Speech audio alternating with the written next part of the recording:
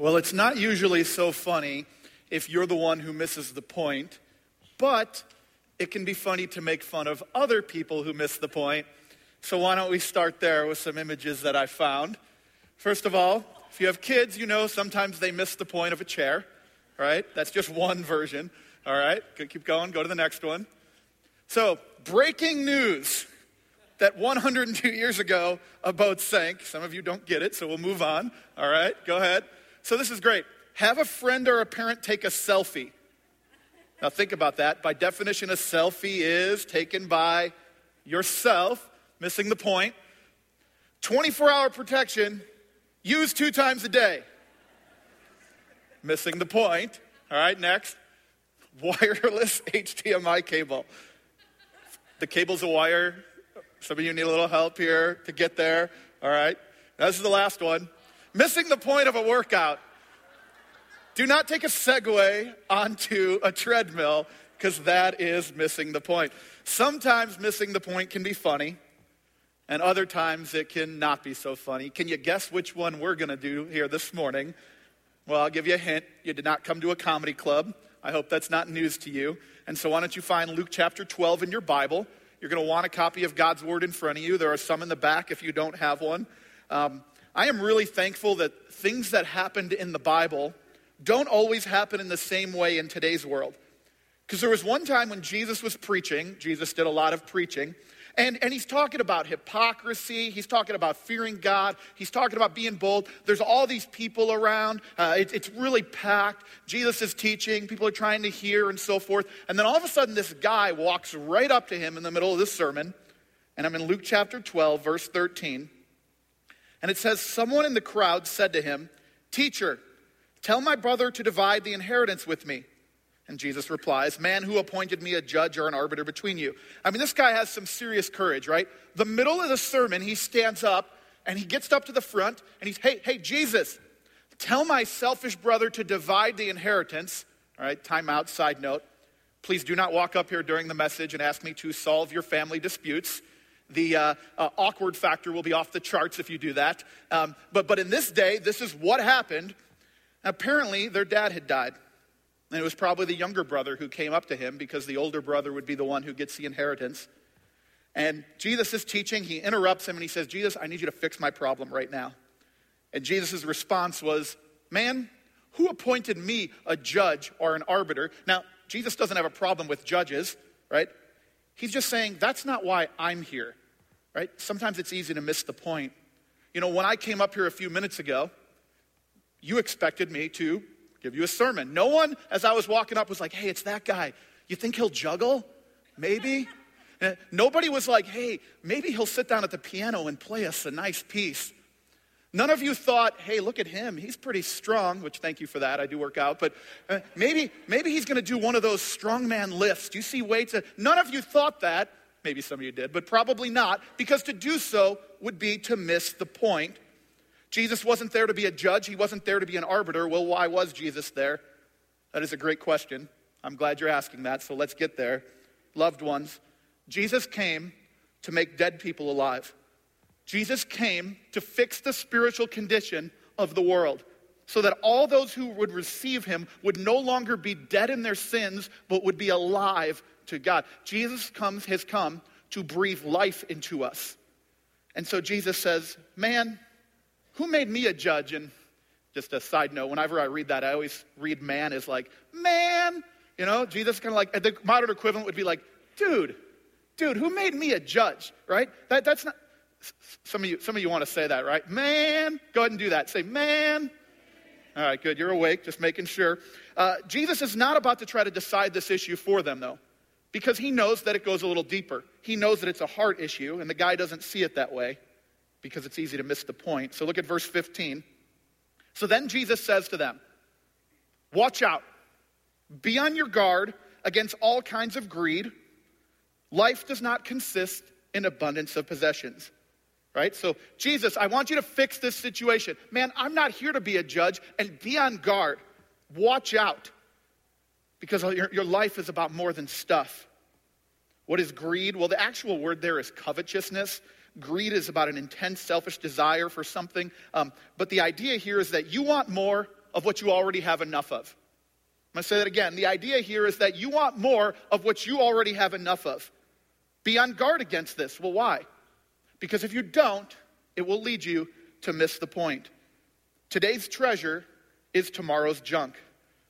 I remember when I was in middle school and I was opening my Christmas presents, and you know how it is when there's just one thing that you want and you just can't wait to get it. And so I've got my presents and, I open it up and it's a shirt. Okay, great, thanks, this is just what I wanted. What else? What else is there? And you open it up and it's another shirt, and you're going through, and it's like, but you know that one thing that I want, and I'm just going through, and I'm just thinking, and then this little box comes, and I'm thinking, this might be it. And I open it up, and there it was, a Sony Walkman, right? Some of you remember what the Sony Walkman, for those of you who don't know, that's what it looked like, right? I couldn't believe it. I could finally go around, and I could listen to my music, but then not many years later, I got a Sony Discman, right? Some of you owned one of those. And I had a lot of CDs. CDs were all the rage. I'd go to people's houses and they would have hundreds of CDs, right? And I would get a new CD, and what do you do when you get a CD? You take about an hour to try to get the package off, right? And then you put it in, and of course don't touch the bottom part, and you put it in and you listen to it. Then a few years later, I couldn't believe this thing even existed, but an iPod came out. And this is the original iPod, and I could fit thousands of songs on there, right? Mind blown, right? Do you know where all those things are right now? They're junk. They're trash. They're gone. I was so excited when I got them, and now they're nothing. Who here has ever owned a BlackBerry? Who here has owned? Put that picture up. Yep. Remember that bad boy? You had that, and when you got it, you were so excited, and then maybe over time you got the first generation of the iPhone. Who had the first generation iPhone? First one. Not that many of you had the first generation, right? And you thought that was so cool. Those things right now are worthless. They are junk. They are trash. Last week we had to trade in our 2005 Honda Pilot. The air conditioning had broken, which was rough, and we lived with that. I mean, it was a very difficult summer. Good thing it wasn't too hot. But then our transmission was gone, and there was about 4 or 5 other things, and so we took it in, and this car was like, as we're going to the dealership, like you could just feel it, like, please, Lord, let us get one more mile. But at some point, somebody drove that off the lot in 2005, and they were so excited about this brand new car, and now it is completely and totally worthless. Today's mansions are tomorrow's slums. Today's cars fill tomorrow's junkyards. Today's designer clothes, right? You buy those nice clothes and you pay a lot for them. They're at Goodwill now, right? Which my kids are glad you do that. Thank you for that. Keep putting those designer clothes at Goodwill because we enjoy that very much. Everything has a shelf life. The new thing, the new gadget that you were once so excited about. And Jesus is saying, hey, watch out. Be on guard. Because your life is not about stuff. Grab a hold of that because it's too easy to miss the point. So then Jesus tells a story. Well, it's more than a story. It's a parable. And that is the name of the series that we're starting here. And it's parables. The English word parable comes from a Greek word meaning close beside or with. All right, so parable means close beside or with. It is when something is told alongside of a truth to help you understand.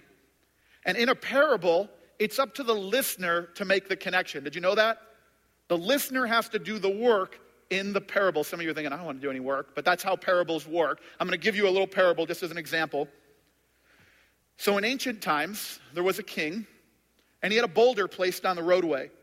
And then he would hide himself, and he would see if anyone would remove this big rock. And some of the wealthiest merchants would go by, and they would walk around it. And then they would blame the king. Why won't the king do something about this rock? Get it off the road. He's not taking care of things. And then one day, a peasant came, and he had a load of vegetables, and he got to the boulder, and he saw it, so he put his vegetables down, and he's tried to move it, and it was so heavy, and he's sweating like crazy, and finally, he gets it off to the side of the road, and he goes back, and he goes to pick up his vegetables, and he looks to where the boulder was, and there's a little bag there, a little purse, and he picks it up, and inside of it are a lot of gold coins, and he rifles through it, and there's a note in there from the king, and it says that the gold is for whoever moved the boulder from the roadway. And at that moment, that man learned what many of us never understand, that every obstacle presents an opportunity to improve our condition. Right? So that's a little parable, because here's the thing. I'm not telling you what to do with that. Every obstacle presents an opportunity to improve our condition, right? It's up to you to make the connection between that and your life. And Jesus loved parables. And over the next couple of months, we're going to be teaching through a lot of different parables. Now, for me, I would read a parable sometimes, and I would start to wonder, does Jesus even really want us to understand this? Like, because there are times where Jesus is like, hey, there's this guy, and he's got some seed, and he throws it down, and it bounces off the rocks, and all right, see ya. You're like, what are we supposed to do with that? But see, here's the thing. Jesus knows that he wants us to do the work. How bad do you want the truth? That's why he says in that same parable that I just mentioned, he who has ears, let him hear. And he's saying, if you want the things of God, if you want the truth of God, it's up to the hearer. And so as you listen to this series, we go through this, it is up to you to make the connections. It is up to you. We're going to do our best to explain and to proclaim God's word. We're not going to speak in confusion or anything like that. But it is up to you, if you want the things of God, to grab a hold of them. And so Jesus told them a parable. So let's look at Luke 12. I'm going to start reading in verse 16. It says, and he told them this parable. The ground of a certain rich man produced a good crop. He thought to himself, what shall I do? I have no place to store my crops. And then he said, this is what I'll do. I will tear down my barns and build bigger ones, and there I will store all my grain and goods. And I'll say to myself, you have plenty of good things laid up for many years. Take life easy, eat, drink, and be merry. But God said to him, you fool, this very night your life will be demanded from you. Then who will get what you have prepared for yourself? This is how it will be with anyone who stores up things for himself, but is not rich toward God. All right, so there's a guy, and he's rich. Jesus doesn't have a problem with rich people. There's nothing to indicate that. Rich people are actually important in God's work. Abraham, in the Old Testament, very well off. David, Solomon, they were kings. I don't know if you know this or not, but kings are not exactly poor. When they needed a place to bury Jesus, who did they go to? Joseph of Arimathea, who was very rich. Rich people fund a lot of God's work throughout the world.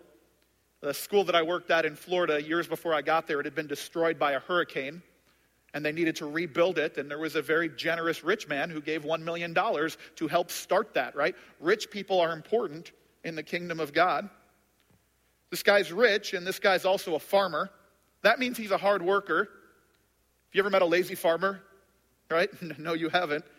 Up at dawn, working hard, getting the work done, and he was very successful because it says he had an abundant harvest. Right?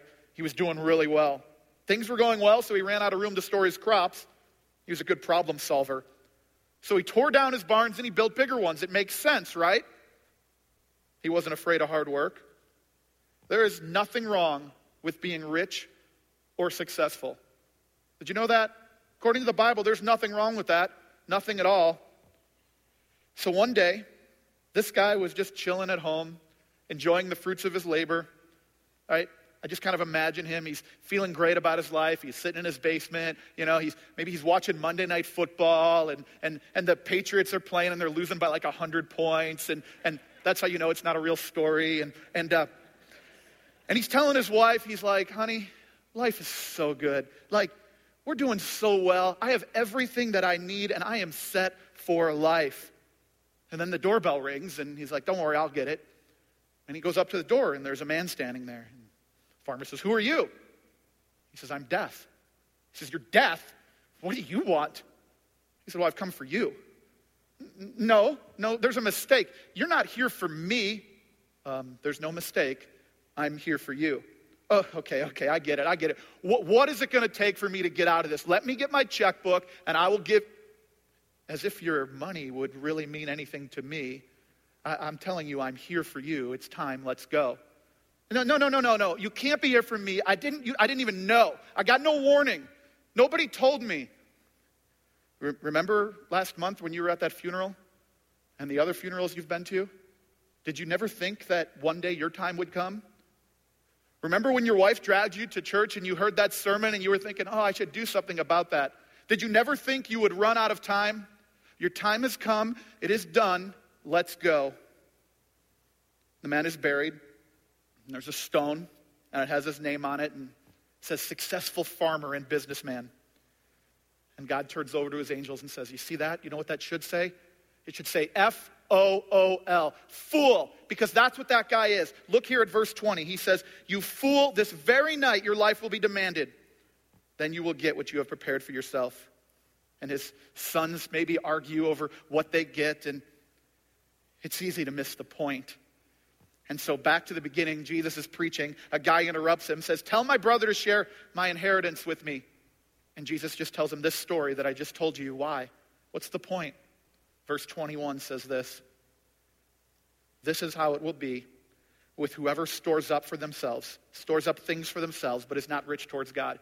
Jesus said, this is how it will be. You want to know how it is? The people who store up things here on this earth, this is how it will be. I took this graduate seminary class called Communicating on Biblical Truth. I expected it to be easy. I mean, I communicate biblical truth all the time. The first assignment I turned in, and it really didn't go well, and I was really stressing about the second one. And I was thinking, what does this guy even want? I don't really understand. Like, I feel like I know what I'm doing. And so I worked really hard on it, and I would reread it, and I'd read his notes again, and I think this is what it is. And then it's an online class, so I submit it.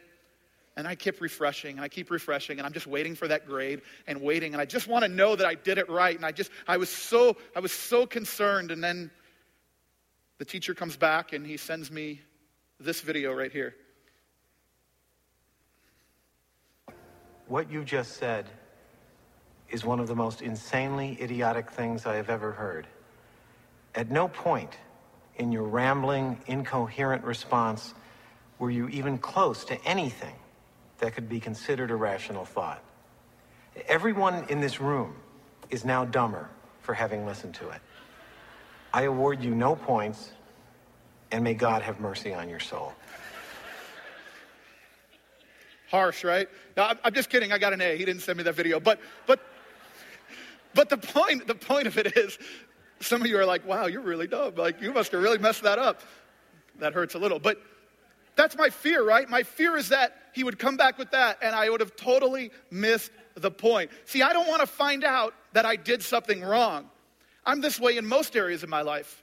I'm raising 3 daughters, and I don't want to get to that point where they're out of the house and they love the world so much, and they don't really have time for God. And I think, what did I do? Did I miss the point?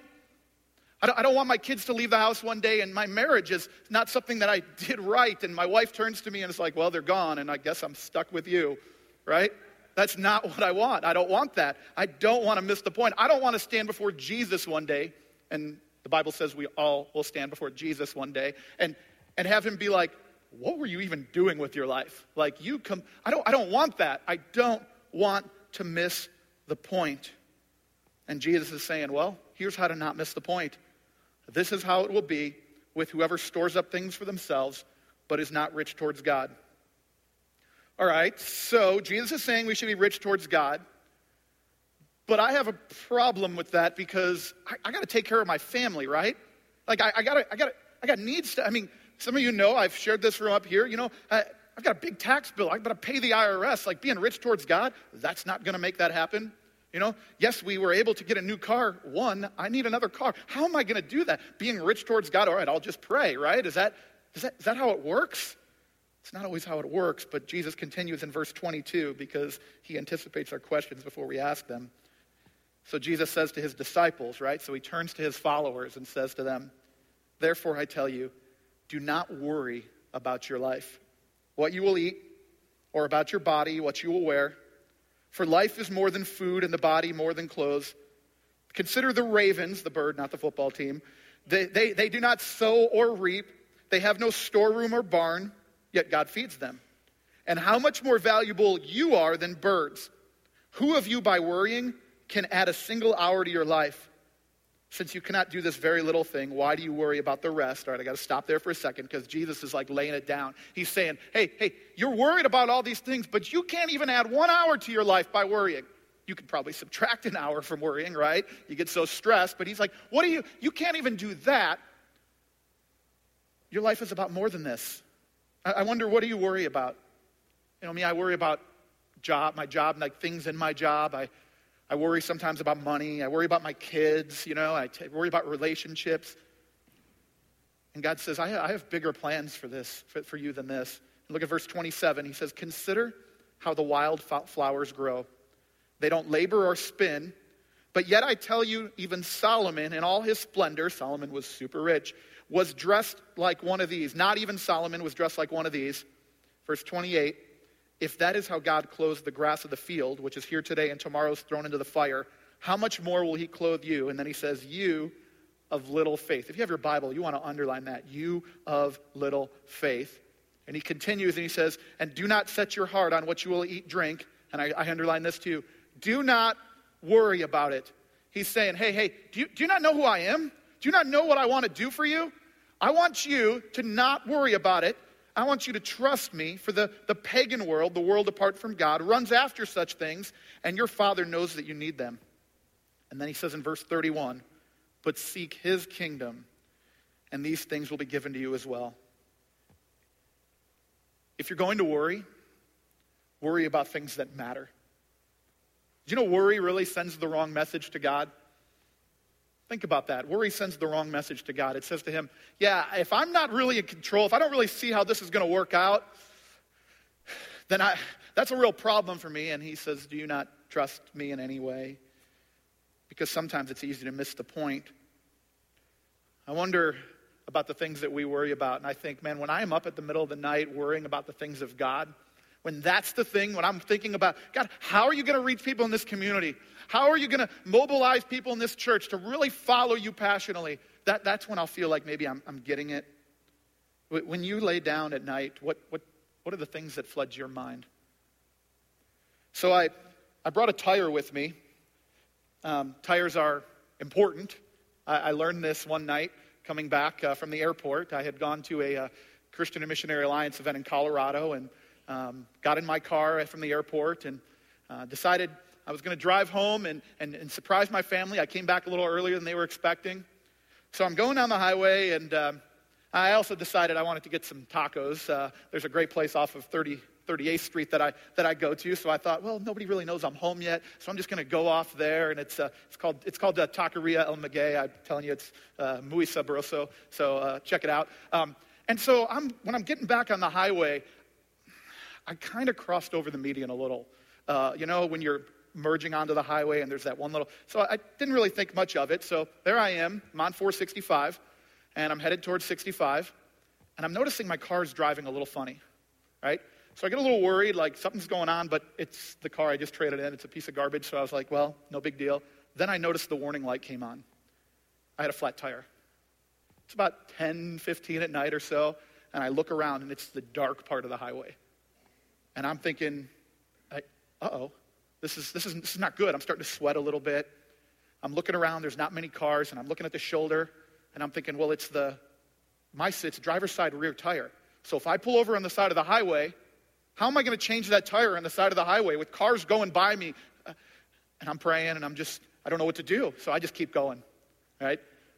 And so I got to where it merges with 65. And I'm looking, and I'm like, and it's still a little ways to 71st Street, the first exit. And it's like pitch black. And all of a sudden, traffic starts to increase. I'm going about 40 miles an hour in the right lane with my hazards on, kind of like, oh, please, don't kill me, don't kill me. And people, of course, are so understanding in these situations, right? And they're waving at me, saying, hey, praying for you, and stuff like that. And I finally exited. I got to the exit. And the young woman who had been behind me was not very happy. And she had something to say as she was going by. And I just looked at her, I go, I'm sorry. Like, I've got this flat tire. There's nothing I could do. And I could hear, like, I'm telling you, like, I was almost on the rim. And I made it to this parking lot, and I was able to change my tire. And, the reason I could keep going is because it was really only the outside part of the tire that was affected. Imagine the center of my tire had fallen out. I wouldn't have made it very far. Funny enough, I had a student many years ago when I was at a church in rural Ohio who was driving home in his Volkswagen Bug, and his tire fell off on a country road. True story. And I was like, dude, what did you do? He goes, I stopped. Okay? I'm like, and then what did you do? He's like, I put the tire back on and went home. All right? Because when the center of your tire is gone, there's literally nothing you can do. And I got to ask you, what is at your center? What is the part of your life that everything else flows from? This week somebody asked me, they said, hey, how do you balance God and a relationship? I said, it's an easy answer. You don't. You don't balance God with anything. God is first, and then everything else comes after that. Verse 31, Jesus says, seek his kingdom, and he will take care of the rest. But I wonder, is that how you and I live? You see, I tend to seek security, which is funny because this guy did the same thing, and then one day there was that knock on the door, and his security didn't matter a whole lot. I tend to seek comfort, but I don't want that to be my center, right? I don't want that to be in the middle. Maybe your center is money and possessions. It's the thing that you protect your most. I mean, of course you love your family. Maybe you even have some affection towards God. But those things, those are more like the spokes on your tire, right? They're there, they're a part of it, but they are not the center. You drive hard at life to make sure you have the money to do the things that you want to do. And you're just saving up for college, and you're just saving up for this, and you want your family to have nice things, or maybe it's about stuff for you, and you've got to make sure you get that bigger house or that nicer car. And you'll blow out the spokes of your family or your work or your faith. You'll blow out the spoke of serving and generosity and more. Maybe you'll cut some corners to get there. But you'll protect your center. Maybe for you, your center is power or position. It's achieving something, no matter the cost. It seems we have some people running for political office right now that feel that way. No matter the cost, and other things become a lower priority because I've got to get there. I've got to have that position. I've got to work late. I've got to win this argument. I've got to beat this person. I've got to get there before them. Or maybe for you, your center is pleasure, right? There's something that's at the center there that you manipulate everything else in your life to make sure you can do that thing. And it could be a sexual habit. It could be eating. It could be something else. It's a thing by which you arrange everything else around. Maybe you deceive others. Maybe you push things aside so you can do that thing. It's what you turn to. You see, there can be a lot of things at the center because it is so easy to miss the point. And Jesus is saying in Luke 12, there's only one thing worthy of being in the center of our souls, in the center of our lives, and that is something that is eternal. That's what he's saying to us. He's saying the only thing at the center of your life should be something that lasts. And what is that? That is knowing him. John 17, verse 3, Jesus is speaking, and he says, this is eternal life. Well, okay, I want eternal life. What is it? That they may know you, the only true God, in Jesus Christ, whom you've sent.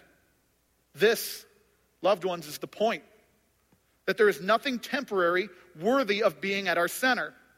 Only knowing Jesus lasts forever. Only the kingdom of God and the things we invest in that will matter. But yet we pour our time into everything else first. Don't be a fool. Nothing else is worthy. Nothing else deserves to be at the center because nothing else will last. And so that means that sometimes other things, the spokes, will have to give if the kingdom of God, if knowing him is at the center. It means God gets your time, right? It means that's what you're going to pursue when you get up in the morning, that there's going to be time in the day where you're like, I'm going to take, whether it's 15 minutes a day or 5 times a day, I'm going to be specific and say, God, you get my time first. What do you want from it? That means I'm going to get involved in community, right? And you made a big step by being here, but I'm going to invest in that. Because that's my center, is knowing him. It means I'm going to serve. I'm going to find a way to have a weekly kingdom responsibility. I'm going to roll up my sleeves and be a part of God's work in the church and in this world. Because he is my center. Knowing him is more important. Anything else is fair game because it's secondary. It means my own sports. It means my kids' sports. It means they don't take priority because they're not my center. It means my job, my work does not come first because he is my center. It means power, position, pleasure. That means watching that show, eating that food, working out, relationships. Yeah, those can be a part of the equation, but they are not more important. And I don't choose those things first. It means stuff is not what this is all about. And I'm going to keep going. And so, loved ones, as you consider what's at the middle and what will last, I want to say that when you get God in the center, guard your center. Because everything's going to come after it. Because God is the one thing that isn't going to be constantly he's not constantly going to be demanding things from you, right? You can ignore God for weeks, And what? Like he's not, knocking on your door. He's not, you might feel a little nudging. But you ignore this other thing and somebody's going to be affected. You've got to guard your center. So I've seen this illustration done before, and I thought it would be very timely, so I'm going to walk over here and get this. You know I'm not smart enough to make stuff like this up, so I'll just tell you I got it from somebody else. But I want you to imagine that this rope is a timeline. And I want you to imagine that this rope goes on forever and ever. It doesn't. It stops back there. So you know. And it's a timeline, all right? And this is the amount of time we have on earth. Okay, this is it, the red. You guys see it? And look at this. Look at the rope. It keeps going, keeps going. There's a whole bunch here, and it just keeps going there forever and ever. Most of us spend most of our time only thinking about this red part. We spend our money to make sure we can be as comfortable as possible on this part right here. We don't think about the rest. We hold on to our time. I'm not going to serve there. I'm not going to do that. I'm not. Because we're so focused on this part right here. We don't invest in knowing God. We don't invest in worship and serving God. You ever thought about what we're going to be doing on this white part? I'm going to tell you right now, we're going to be knowing Him, worshiping Him, and serving Him. And it's going to be awesome. And if you're right here and you're like, that doesn't sound so great, that's because you're probably not doing it here. Because if you're doing it on this part, you're kind of going, are you serious? Like I get to do that forever and ever and ever and ever? Yes. But some of us don't take the time to do that now, right? We don't invest in that relationship that will last. But the thing is how we live in this red part will determine how we live for all the rest of this. So why would I spend my time on this red part when it's so short? Some of you right now are crazy in the eyes of others in the best way possible. You're spending all that time to talk to a God that you can't even see? Why? Well, because this time is short and I want to focus on what matters there. You're giving your money away? Like that's your money. No, it's not really. The Bible says that the earth is the Lord's and everything in it, so it's His, so I'm giving it back to Him. You're going to give all that time to serve? You were at the church all the time. Like, I'm going to say one of the things that's cool about working in here is you get to see people who come in. And there's this woman who comes in on Fridays to set up our Discover stations. And she's literally here all day. Like just pouring in, making sure they're set up. And it is awesome. And you know why she's doing it? You know why? Because this doesn't matter as much. Because this is really what matters more than anything. You're going where on a mission trip? Seriously? You're going to go to Africa? On purpose? Like, why would you do that? Which I just want to say that some of you have had a nudging, I think, to go on that trip and maybe haven't taken the step towards that, right? The Kenya trip. And I want to just encourage you to consider that. You only get one chance at this life. It's so short. Hebrews 9:27 said it is appointed for man to die once, and then comes judgment. That's it. There's no do-overs. And the Bible says that we are grass that withers, that we are vapors in the wind. This life is going to be over in like 10 minutes, it seems like.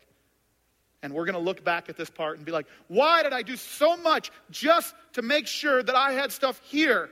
Why didn't I think about forever and ever and ever? And so if you're already a person who says, you know what, God is the center of my life, I want to encourage you to love more recklessly, to give time and money more generously, to step up and reach out even more, to keep storing up things that last. Loved ones, keep your eyes on what lasts, because it is easy to miss the point. And I want to close with this verse. This is in Revelation chapter 3, verse 21. So Jesus says this. He says, to him who overcomes, okay, overcomes what? To him who overcomes all the other things, all of the things that want to be at the center. To the one who keeps me at the center, he says, I will grant to sit with me on my throne, even as I also overcame and sat down with my Father. So he's saying, look, I overcame, and I sat down with my Father on the throne. And to the one who does the same, I'm going to let him do this. I want you to just imagine this. You get to heaven, all right? and you're standing before Jesus, that could either be literally the worst moment of your life or the greatest moment of your life. And if you know him, you're going to see him and you're going to be like, it's Jesus. It's the one I lived my whole life for. And there he is. And it's going to be more awesome than anything, which, let me say, you can't fake this moment. You know how you write papers and stuff, and it's like, I didn't even read the book, but I went ahead and, yeah, it's not like that. Matthew 7:21, Jesus said, many will come to me on that day and say, here's what I did, and I'll say, I never knew you. So you either know him or you don't at that point. And for those that know him, for those who overcame, he's going to say to you, hey, you know what? Why don't you come sit with me on my throne? Why don't you come over here? What? You want me to sit? Yeah, I want you to come and sit with me. I want to sit on that seat. Like I want to sit there with him. I want all of this stuff, what the Bible calls momentary afflictions, to just be like gone, and I want to see him, and I want to say, I overcame. And now I get to sit with you? Yeah, come sit with me. Loved ones, it gets better. I tell people all the time there are better days ahead, and somebody asked me this week, they said, how do you know that? And I said, because you love Jesus. And because one day, if you overcome, you will, and I gave him this verse, you will sit there and he will say, come and sit with me. I love that. So spend your life for what lasts, because it is far too easy to miss the point. Let's pray. Father, I am thankful for the truth of your word. And I'm thankful that you have reached into our lives so that we could know you. Like, who are we? Think of the scripture that says, who is man that you are mindful of him? Why do you even think of us? It just says everything about you and just how incredibly awesome you really are. And God, forgive us for the ways that we spend all of our time, so much of our time, investing on the things that won't last, in the things that won't last. Would you just raise up from this room people in this moment right now who will say, you know what, I want to go in a different direction. I want to change my center. I want knowing him and living for his kingdom to be at the center. And for those who are already doing that, God, would you give them specific things? Hey, I want you to give more. I want you to love more. I want you to intentionally make this choice so you can invest in things that will last. God, help us to not be people who miss the point. We pray in Jesus' name. Amen.